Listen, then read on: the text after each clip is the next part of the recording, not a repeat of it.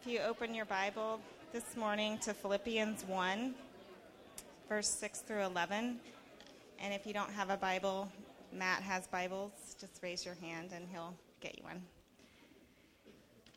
And I am sure of this, that he who began a good work in you will bring it to completion at the day of Jesus Christ. It is right for me to feel this way about you all, because I hold you in my heart. For you are all partakers with me of grace, both in my imprisonment and in the defense and confirmation of the gospel. For God is my witness, how I yearn for you all with the affection of Christ Jesus.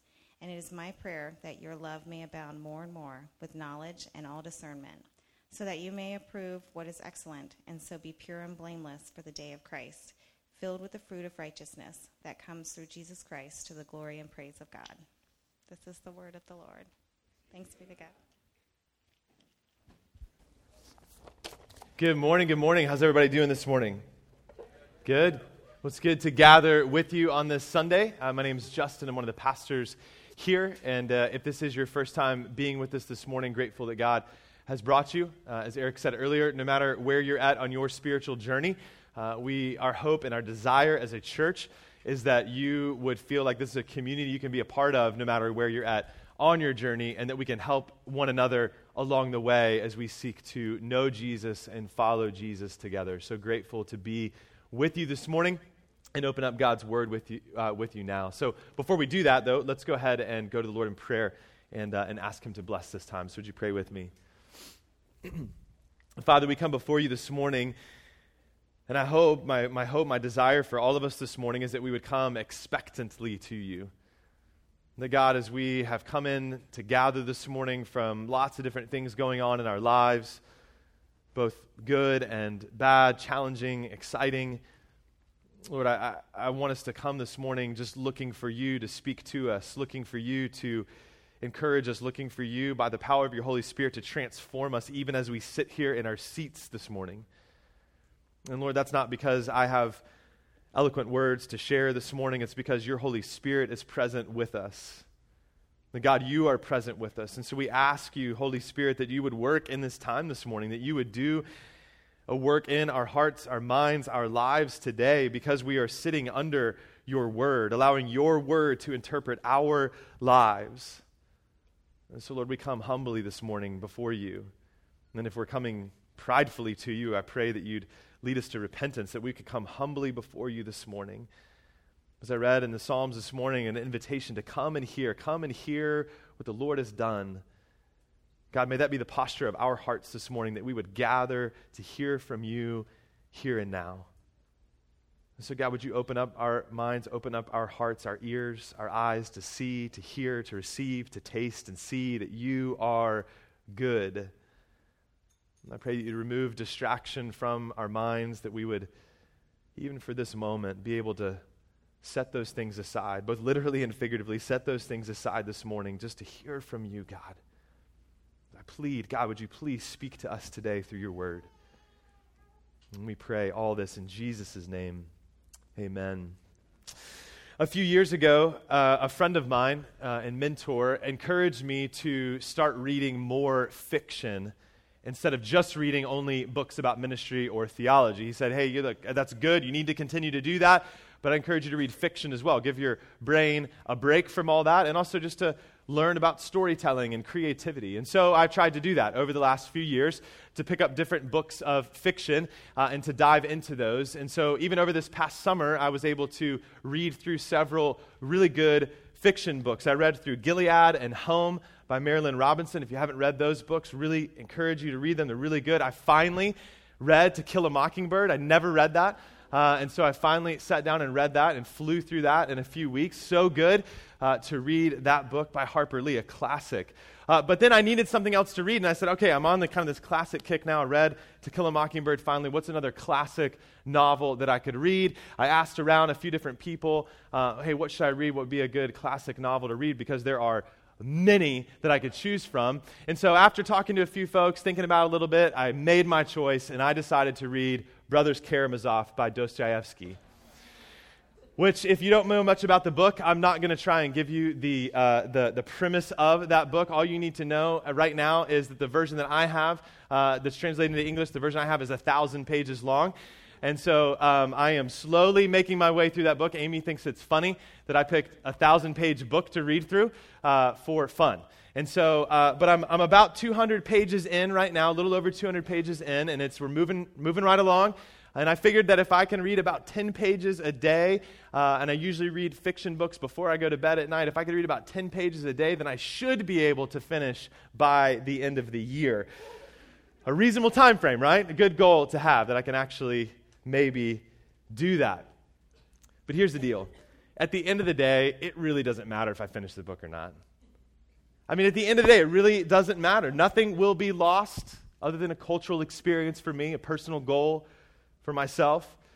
But at the end of the day, it doesn't really affect anyone if I do or don't read this book. If that book remains on my nightstand for the next 50 years of my life, it really doesn't matter. And that's kind of the case with most creative endeavors that we pursue. I mean, how many of us have unfinished books laying around our homes? Books that we had ambitions to start and read, but that bookmark hasn't moved in a really, really long time. Or we have unfinished projects around our homes that we've either forgotten about or given up on altogether or just set aside due to other circumstances. I think all of us at some level know there's those things that we just haven't quite finished. Well, today as we continue on in this new sermon series, in this short but powerful book of Philippians, a sermon series that we're calling Rejoice, Paul, the writer, the author of this letter, continues to pastor his friends, and he continues to seek to encourage his friends, and he's encouraging them as they navigate the challenges of striving to follow Jesus. And in particular, striving to follow Jesus in a fallen, broken, messy world. But what Paul says to them is important for each of us to pay attention to as well, to take to heart in our own lives, because you too, if you know Jesus, if you have a relationship with Christ, find yourself in a very similar situation. We all are seeking to strive to follow Jesus in the same fallen, broken, and messy world. And so what we're going to focus on today, the encouragement that Paul gives to the Philippians, the encouragement that Paul gives to us today from God's word is this: God will finish what he started in you. God will finish what he started in you. As you and I encounter setbacks in life, discouragements, distractions, both in our individual lives and our life together as a church, my hope is that this truth will encourage you to stay the course. Encourage you to stay the course and trust that God is faithful. He's faithful to his plans. He's faithful to his people. He's faithful to his promises. My hope is that it will encourage you to believe that he is indeed at work. So let's go ahead and jump into Philippians chapter 1 once again this morning. As I mentioned last week, going through verses 3 through 5, that this section really goes from verses 3 through 11. And so last week was kind of part 1, and now we're jumping into what's kind of a part 2 to this section of Scripture.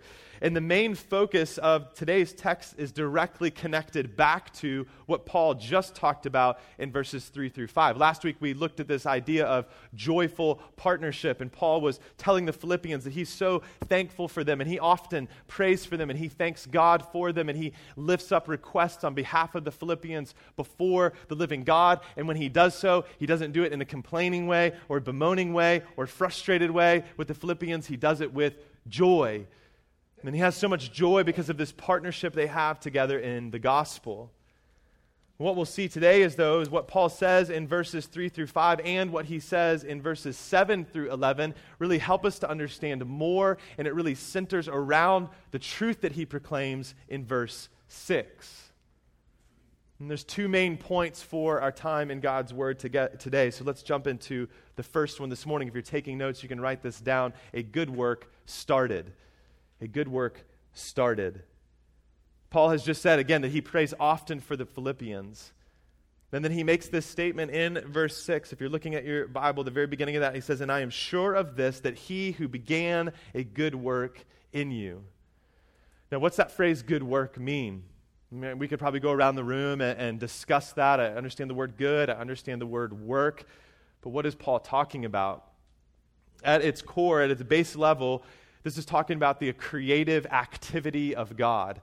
The creative activity of God. If we go back to Genesis chapter 1, we see that God speaks creation into existence.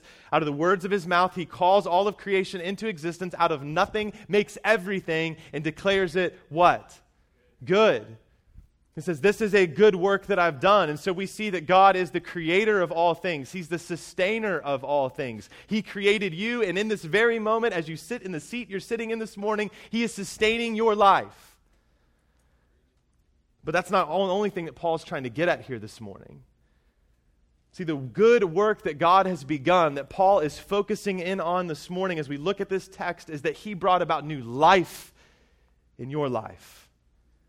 Paul is reminding the Philippians, he's reminding us that God has turned people who were utterly and completely spiritually dead into living and loving replicas of Jesus. The good work that he has begun is saving you from your sin, rescuing you from spiritual death, and making you alive in Christ. But notice what Paul says. He is the one who began this good work. God is the one who began that work. You didn't figure it out on your own. You didn't come before God to present yourself as a reasonable and good candidate for regeneration and renewal. God picked me. I think you'll be satisfied with what I can offer to you. No, friends, you were dead in the trespasses and sins in which you once walked. Children of wrath, following the course of this world, but God chose you. And he began a good work in you. He gave you a spark of faith to follow Jesus. He made you a beloved child of God. That is good news. It's amazing news. It's the best news that any of us could ever hear or believe. And for every person in this room who has been saved by grace through faith in Jesus, this is true for you. Some of you experienced that good work started many years ago. Maybe your story is that you grew up in a home where Jesus was talked about regularly, often. You can't remember a time in your life where you didn't know Jesus, that you didn't have a faith in Jesus. Some of you, it happened many years ago, not because you grew up in that type of home, but just because you've lived some life now. And you've been following Jesus for a while. Some of you, that good work began, it started more recently. Maybe in the last few months, or the last few years, you didn't have that experience, but a friend talked to you about Jesus, or you heard a sermon about Jesus, and you heard the gospel, and you believed, and God began this work in you. Some of you have come to this understanding, have come to this beginning of this good work here, even at Sojourn. Some of you came in here gathering with the church, maybe for the first time, hearing and seeing the reality of the gospel on display before you. Some of you came to gather and be a part of this church having thought that you knew Christ, been around the church for a really long time, but maybe heard Jesus and the gospel talked about in a way that you've never heard before, and God has done a work in your life. And I know this because I know your stories. One of my favorite things that I get to do as a pastor in this church when we do membership, the membership process is sit down with you one-on-one and hear about how Jesus saved you. I love that because it's unique to each one of you. But it's the same for each one of you because it's the same God who saves in the same way. It's a cause and a source of joy for me to think about you and the work that God has begun in you, to think about who you are, who you once were, and what your life would be like if God had not invaded your life and brought you to understand your need for Him. It's amazing grace. Absolutely amazing. But listen, no matter when this good work was started in your life, what is true for every single one of us who are in Christ is that God has done a radical work in your life. I don't want us to ever forget that. I don't want us to miss that. Your testimony of being saved from your sin is never boring. And my guess is in a room this big that there are some of you this morning that think, well, man, I wish that I had something more exciting to share about how Jesus saved me. I don't have one of those stories where I came to know Christ later in life. I would guess some of you, if you haven't expressed this verbally, at least have thought it before, man, I wish that I didn't meet Jesus as early as I met Him because then I'd have a more exciting story. People will be more compelled to listen to what I have to say. But friends, we need to understand that no matter what your testimony is, it is a proclamation. As you vocalize it, as you share it to other people, it's a proclamation of radical grace and a miraculous work. Because do you remember that before Christ invaded your life, you were dead in your sin, and God brought about new life? You were dead, and He resurrected you. There's nothing boring about that. Whether that happened when you were a little kid or happened when you were 50 years old, it is amazing grace that we should never think is not exciting and something we should share and testify to God beginning that good work in us. But that's not all that Paul relates to us in this text this morning. The good work that He has begun in you is not only saving you from your sin, though that would be enough for us to worship our God forever and ever.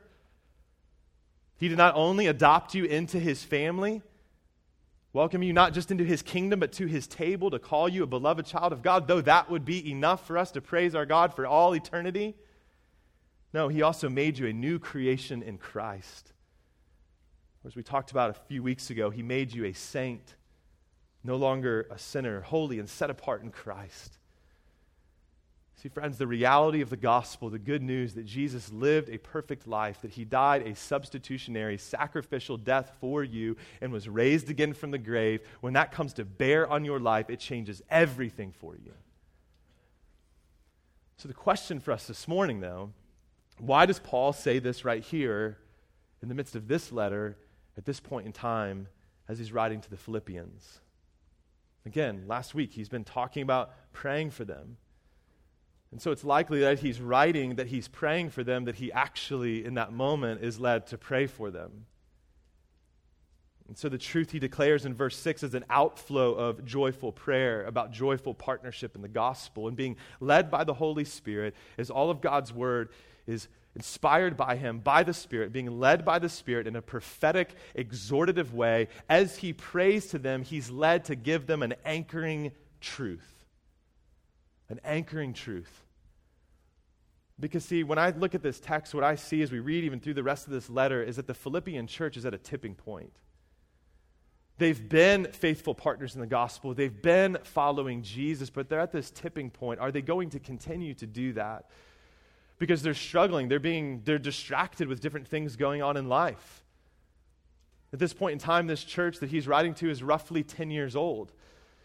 And so they're distracted with the things of life. They're discouraged as they experience persecution, as they see their very friend Paul sitting in a prison cell for preaching Jesus. There's discouragement that's starting to rise up within them. Will they keep pursuing their God and King? They're being tossed to and fro on the raging seas of life, lost in a lost and declining culture that surrounds them, a culture that's set against God, that's set against His ways. And maybe that's where you find yourself this morning, feeling distracted, feeling discouraged. Maybe you come in here this morning wavering on walking away from Jesus, struggling to stay the course. Maybe you're just weary from the burdens of life, tired of wrestling with the same things over and over and over again, overwhelmed by all that's required of you. Maybe you're just bored with the monotony of the day-to-day of life. Maybe you're wading through doubts or overrun by persecution or ridicule for your faith. Maybe you're just exhausted from the challenges of relationships. See, Paul has encouraged the Philippians by telling them that he gives joyful thanks for them and their partnership. But now what he's seeking to do, just even in this one line in verse 6 here, is he's seeking to encourage them and he's seeking to encourage us to keep moving forward in faith in light of his prayer. But see, his encouragement to move forward in faith is not because of their own strength. It's not because of their own abilities or even their own faithfulness. He's encouraging them to move forward in faith because of the faithfulness of God. See, this is not just a good work started, but then you're left to your own to figure out what life and faith and following Jesus and community is supposed to look like. No, this is a good work that will be finished. And so our second point this morning is a good work finished. Let's look at verse 6 again. And I am sure of this, that he who began a good work in you will bring it to completion at the day of Jesus Christ. Do we see this? This is not just a statement of truth that Paul's making, it's actually a promise. And it's an amazing promise at that. The same God who began a good work in you is the same God who will bring that good work to completion. Do we hear what Paul is saying? Is it sinking into your heart and mind this morning? God doesn't just save you from your sin, He also promises that He will do a transforming work in your life. In other words, there is no salvation that does not include a transformed life. A life of becoming more and more and more like Jesus. And this is hard a lot of times. Because when we look at our lives, we may not always see or feel a lot of progress. And the good news about this letter in Philippians is we get to talk about it several times as we go through it over the course of this sermon series. But let me encourage you with this morning.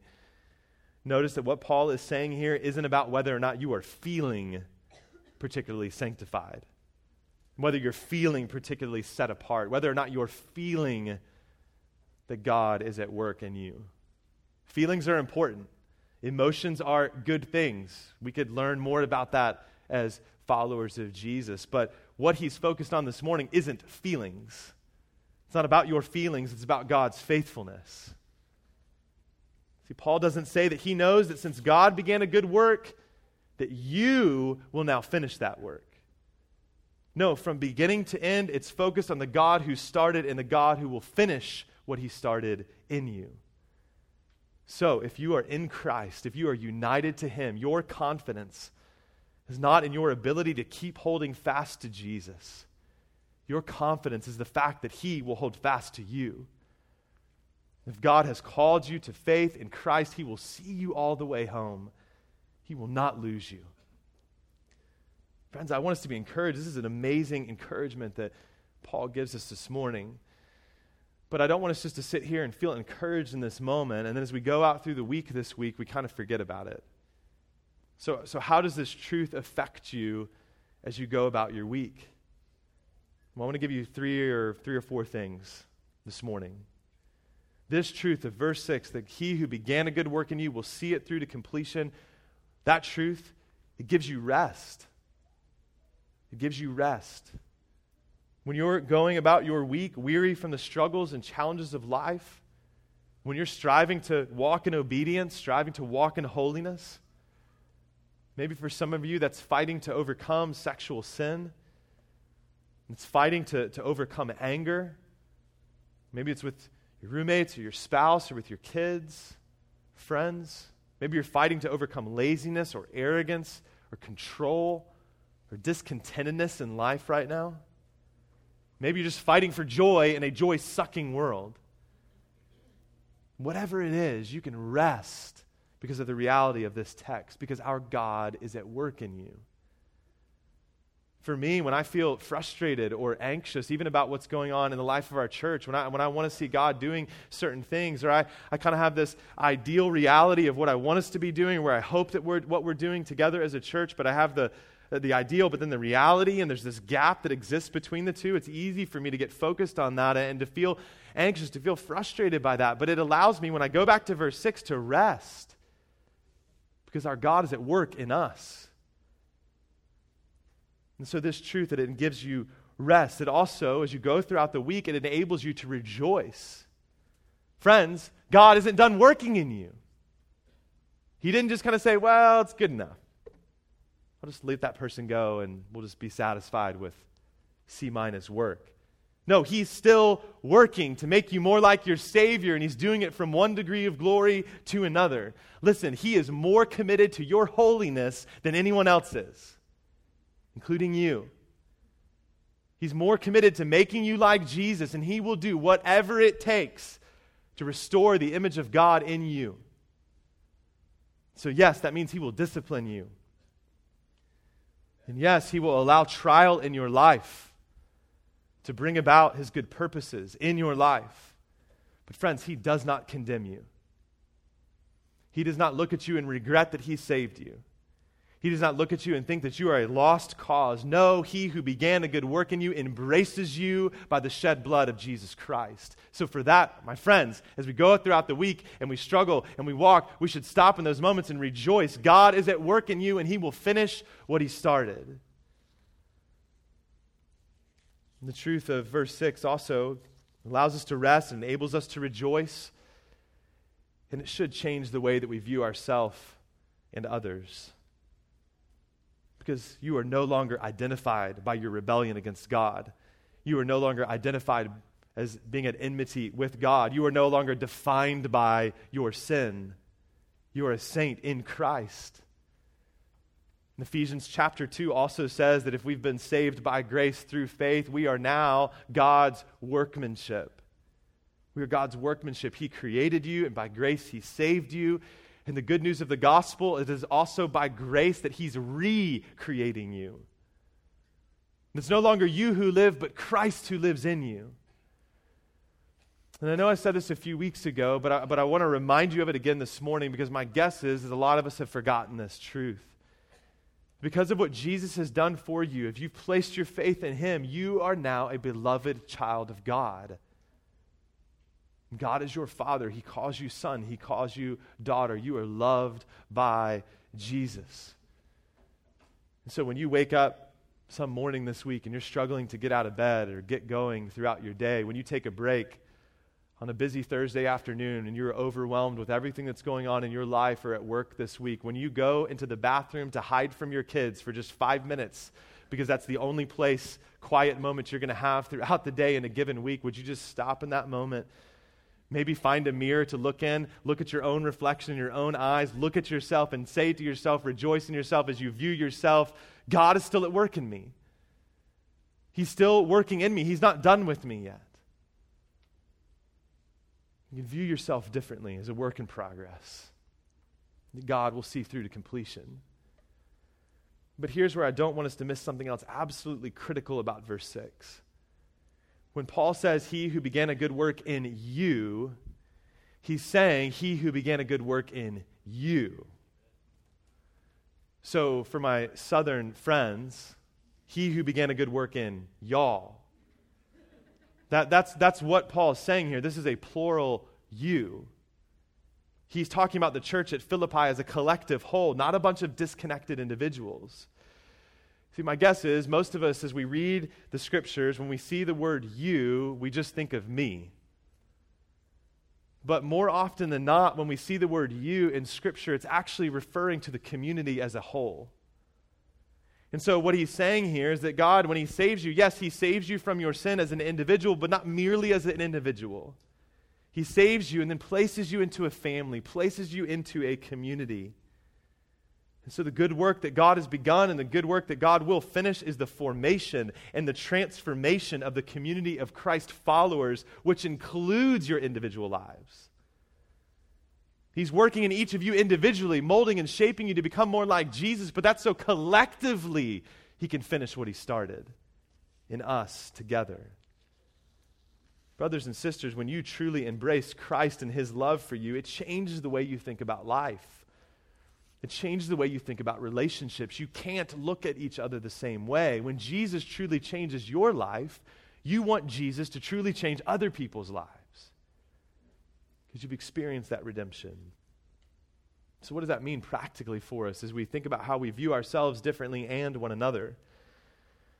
See, when you understand and believe that God is at work in you and that God is at work in the brothers and sisters around you, you don't lose heart over sin and shortcomings.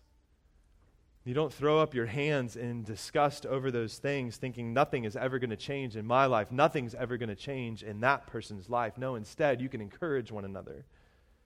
You can encourage one another to keep fighting the fight of faith and joy in the midst of the challenges of life.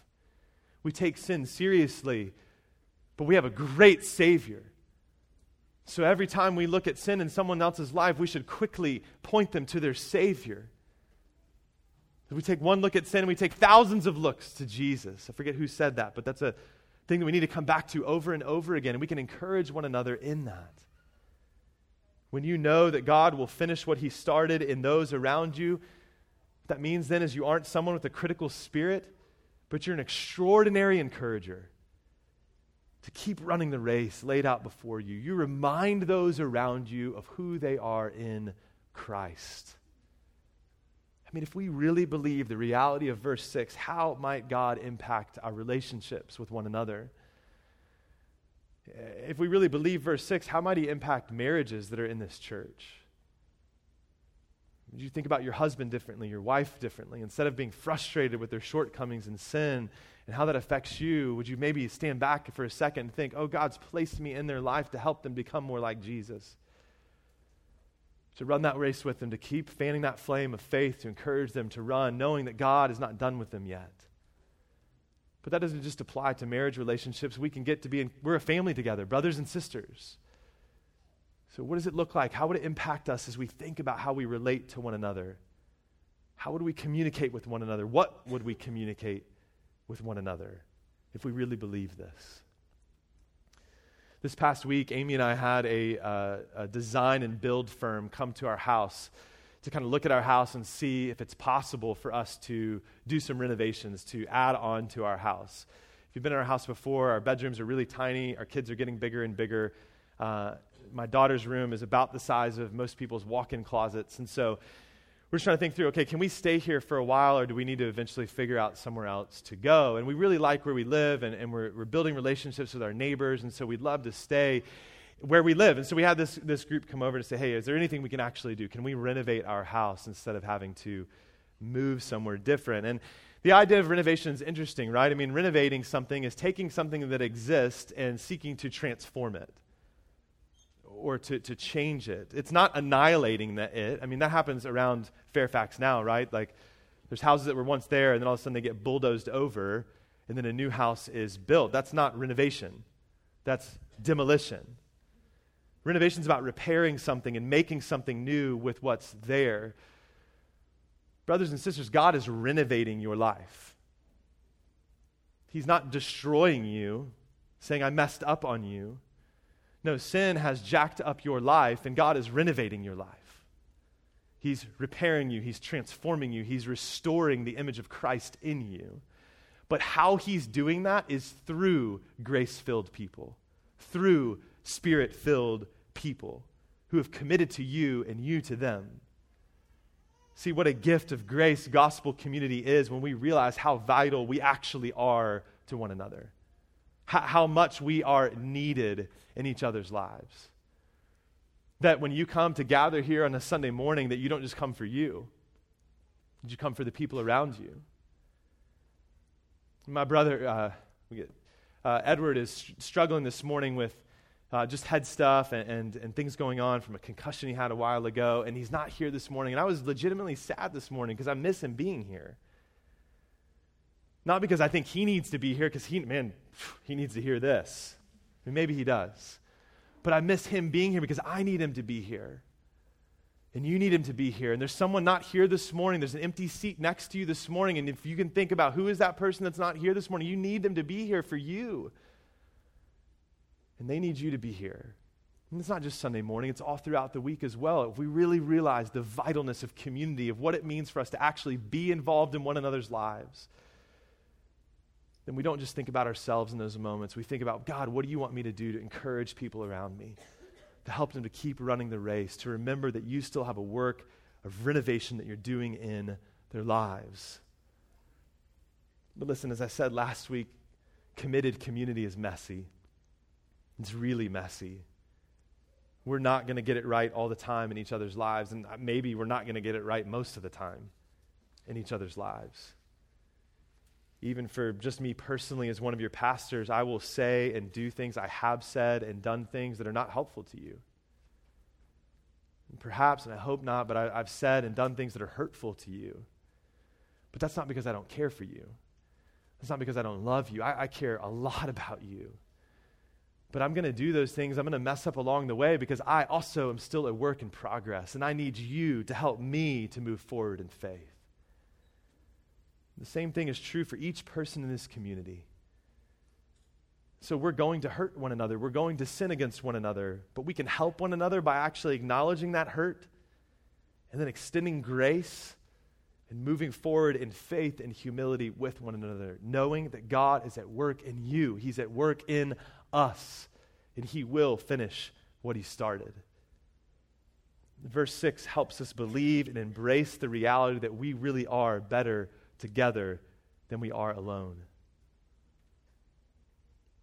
See, when we read a text like this, we need to have a long view of life together. Following Jesus as a disciple of Jesus is a long obedience in the same direction. It's not a microwave experience. It's not something for you just to kind of pop in and out on. It is a commitment to stick with one another and stick with Jesus. And so will you stick with it? Will you stick with one another to see God continue to work in each other's lives? And this is why the truth of this text also impacts how we pray for ourselves and how we pray for one another. And we get an example of that in verses 7 through 11. That's, I think, what Paul is doing in verses 7 through 11. He's saying, God has begun a good work in you. He will finish a good work in you, and so I'm going to pray for that. And this is the kind of things he's praying for them. In verses 7 through 8, he just is reiterating again his deep love and affection for the Philippians and their partnership in the gospel. It's a prayer of a pastor who cares deeply for this church and desires intensely for them to become more and more like Jesus. But notice something about what he prays for them. He doesn't praise for their effectiveness in ministry. He prays that this good work that God has begun, that he will do more of in their life, it's more about what God's doing in them rather than what he's doing through them. And so what Paul prays, he's praying for in verses 9 through 11, what he prays there is really an outflow of the truth of verse 6. And Paul prays not wondering if God will answer this prayer, like, God, I hope you'll do this. No, he prays confidently, knowing that he will answer this prayer. He prays for several things, and I think these are all things that practically speaking, as we think about praying for ourselves, as we think about praying for the community that we're a part of, that we also can pray for one another. He prays that love may abound more and more among them.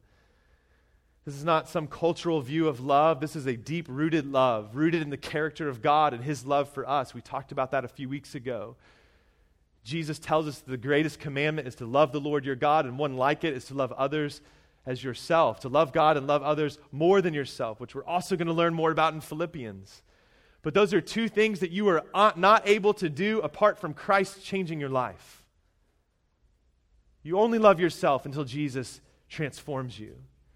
But now, because you're a new creation in Christ, Paul can pray, we can see God working to empower us as new creations to be people who do that, who love more and more, who have love that abounds more and more. And this love, though, is not detached. It's connected to our knowledge of God. And so he also prays that love may abound more and more with knowledge and all discernment. And Paul's not just concerned with theology for theology's sake. This isn't just about more information or knowledge for knowledge's sake. When he talks about knowing, it's a deep personal knowing. It's an intimate relational knowing. And just as love is not sentimentality, knowledge is not just a bunch of information. The two are connected together. Paul wants them to abound more and more in love, but it comes with knowledge, because as you know more of who your God is, you grow in your love for him. And as you grow in your love for him, you want to know him more. And that cycle continues on and on and on. Our God is inexhaustible. There's never going to be a point in time or all eternity where you arrive at the end of God and say, I'm good.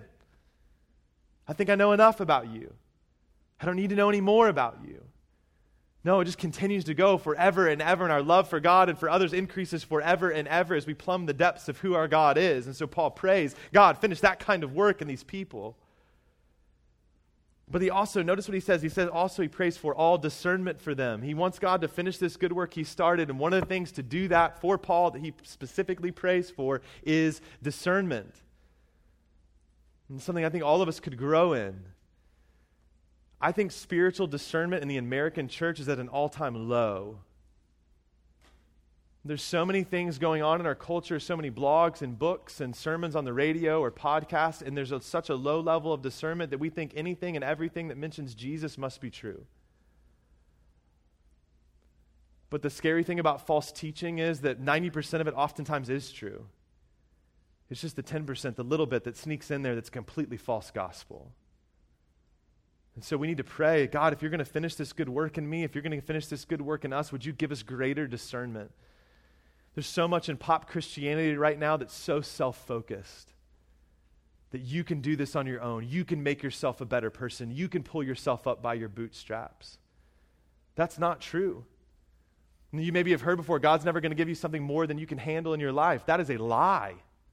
God constantly gives you more than you can handle in your life, so that you're dependent on him, not on yourself. So when we read through the book of Philippians, when we read through the scriptures, what we see is not a self-focused life. We see a God-centered life, an others-focused life. But we're not going to know that if our discernment isn't increased. And spiritual discernment increases as we grow in our knowledge of God and his word, and as we help one another to do that. So we can be praying for that. But it doesn't just end with that. Notice what he says in verse 10. There's a reason for it. So that. I'm praying that love would abound with knowledge and all discernment. For what reason? So that you may approve what is excellent and be pure and blameless for the day of Christ, that you might bear out fruit of righteousness, that you might glorify God in your life. What he's praying is that all these things would lead to them living a life in a manner worthy of the gospel. They would pursue and become more like Jesus in a world that is continually and constantly set against Jesus. He wants to see this come to the fullness of what God desires for them, to finish that good work he began in them, either when Jesus returns or calls us home. Now, there's one other helpful thing for us, I think, to take note of here that can really impact our community if we take it to heart. Notice what Paul's doing here. He's telling the Philippians that he's praying these specific things for them. And so what he's doing is he's saying, I talked to God about you before I talked to you. He didn't just come and say, hey, I see some stuff in your life that you could work on. I see some things in your life you could correct. No, first he says, I'm going to go to God with those things. I'm going to pray and ask God to do this work in you before I come to you with it. And friends, what would God do in our own lives, our own community, if we did the same thing? If we prayed like this for ourselves, before we got to work, we started on our knees? What would he do in our relationships with one another if we talked to God about one another before we talked to one another? What might God do if we persistently prayed in this way for one another, for God to finish what he started in each other's lives? What if we actually let the Holy Spirit be the Holy Spirit in one another's lives? God is the one doing this work. We just get to participate and partner with him in it. And we can have total and complete confidence that this work will not be like that unfinished book on your nightstand, or that unfinished project in your house, that it's not a guess whether or not it will happen. Let's not miss a key phrase in this text. In verse 6, Paul says, I am sure of this. Other translations of the English text say, I am confident of this. He doesn't say, I hope, maybe it'll happen. I am sure of this. As a church, we have what we're calling these 16 confident hopes, things we are praying and asking God to cultivate in the culture and the life of our church as we seek to be a community who makes disciples. But when we look at verse 6 is the confident hopes above all confident hopes. Paul is confident in this church. He's confident in the work that is happening in them and through them, not because of their gifts, not because of their abilities. He is confident in this church because of the character and the nature of the God who called it into existence in the first place. And he will hold it together. And I have the same confidence and hope for you because I already see this in you. It's my deepest assurance that God is at work in you right now, individually and corporately together. It's my deepest assurance because I can read verse 6 and I can have that confidence because our God is unchanging. And for those of you, though, that are suffering, for those of you that are struggling, maybe right now you don't feel like God is at work in you, but my friends, I am confident even if you're not confident. I'm confident for you. This community is confident for you. It's why we need each other. I'm confident that he is at work even in the midst of your struggles right now, and that he always will be. I know he will finish the good work he started in you because of Jesus' finished work on the cross for you. He's already made it abundantly clear that we can trust in what he says. It's God's work, God's power, our participation, our partnership that will allow us to be faithful to be and do all that God has called us to be and do until Jesus comes again. Friends, he has begun a good work, but that work isn't over yet.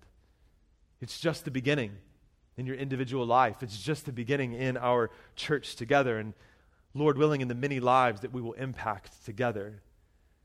And we have a long way to go, but we can celebrate where we are by looking at where we've come from.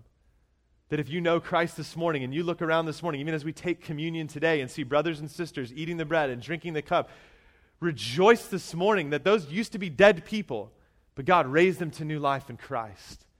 Let's celebrate where we've come from. Let's celebrate the fact that there once was not a church called Sojourn here in Fairfax, but God is using that to impact our lives and people around us. And then let's dream big and ask God to do things that only he can do and take steps of faith and action, looking ahead in hopefulness for God, where God will take us. Brothers and sisters, be encouraged. God will finish what he started in you. And to that I say yes and amen.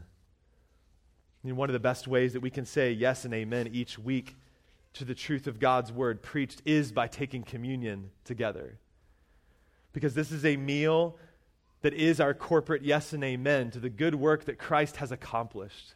It's our yes and amen to the good work that Christ has begun, that God has begun in you. And it's a yes and amen to the good work that he will finish when Jesus declares and comes again, saying, I am making all things new. And so as you eat the bread this morning, a picture of Christ's body broken for you. And as you drink the cup this morning, a picture of Christ's blood shed for you. Be refreshed. Be refreshed at the core of your being with the very presence of our God and Savior, who is here with us, even in the midst of this meal, our God who will never leave you, our God who will never forsake you, and our God who will never, ever give up on you. And if you're not a follower of Jesus, we just ask you this morning not to come forward to take part in this meal, not because we want to make you feel awkward or weird, but because this meal is a declaration, it's a testifying to the fact that our only hope is Christ. And so if you're not yet at that point where your only hope is in Christ, I just want to invite you to hang out in your seat, but I want to invite you to not just sit there, but to consider what we've talked about this morning. That God can begin that good work in you, to bring you into a relationship with him. And so if you're ready to start that relationship with Jesus, if you want that good work to begin, for God to renovate your life and make you a new creation in Christ, then just tell him that this morning as you sit in your seat.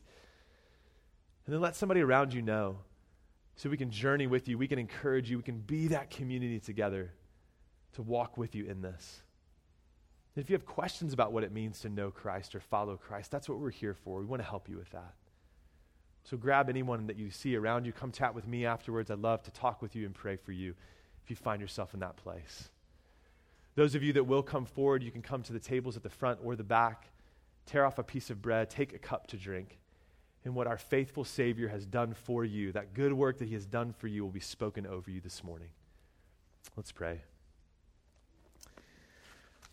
Father God, we thank you for the letter to the Philippians. We thank you for the truth of verse 6, that even in just this short verse, God, that you can encourage our hearts this morning. But I just want to pray simply this, that you'd help us to actually believe it. That whether we've heard this for the first time today, or maybe we've heard this many times before, maybe we even have verse 6 memorized, but God, would you help us to actually believe it in the core of our being, in the depths of our heart? God, would you help us to rest then because of it? Would you help us to rejoice because of it? Would you help us to view ourselves and others different because of it?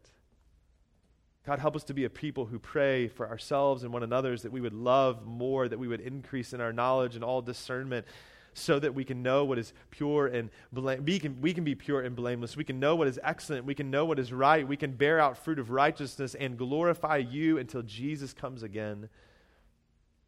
God, thank you that you are the one who began the work, and you are the one who will see the work all the way through. So we praise you for that this morning. Help us to become more like our Savior. Thank you for your faithfulness in our lives, individually and our life together as a church. May you be glorified in us so that we may glorify you in all that we do together. We praise you today, and we pray all this in the name of Christ. Amen. Come forward whenever you're ready.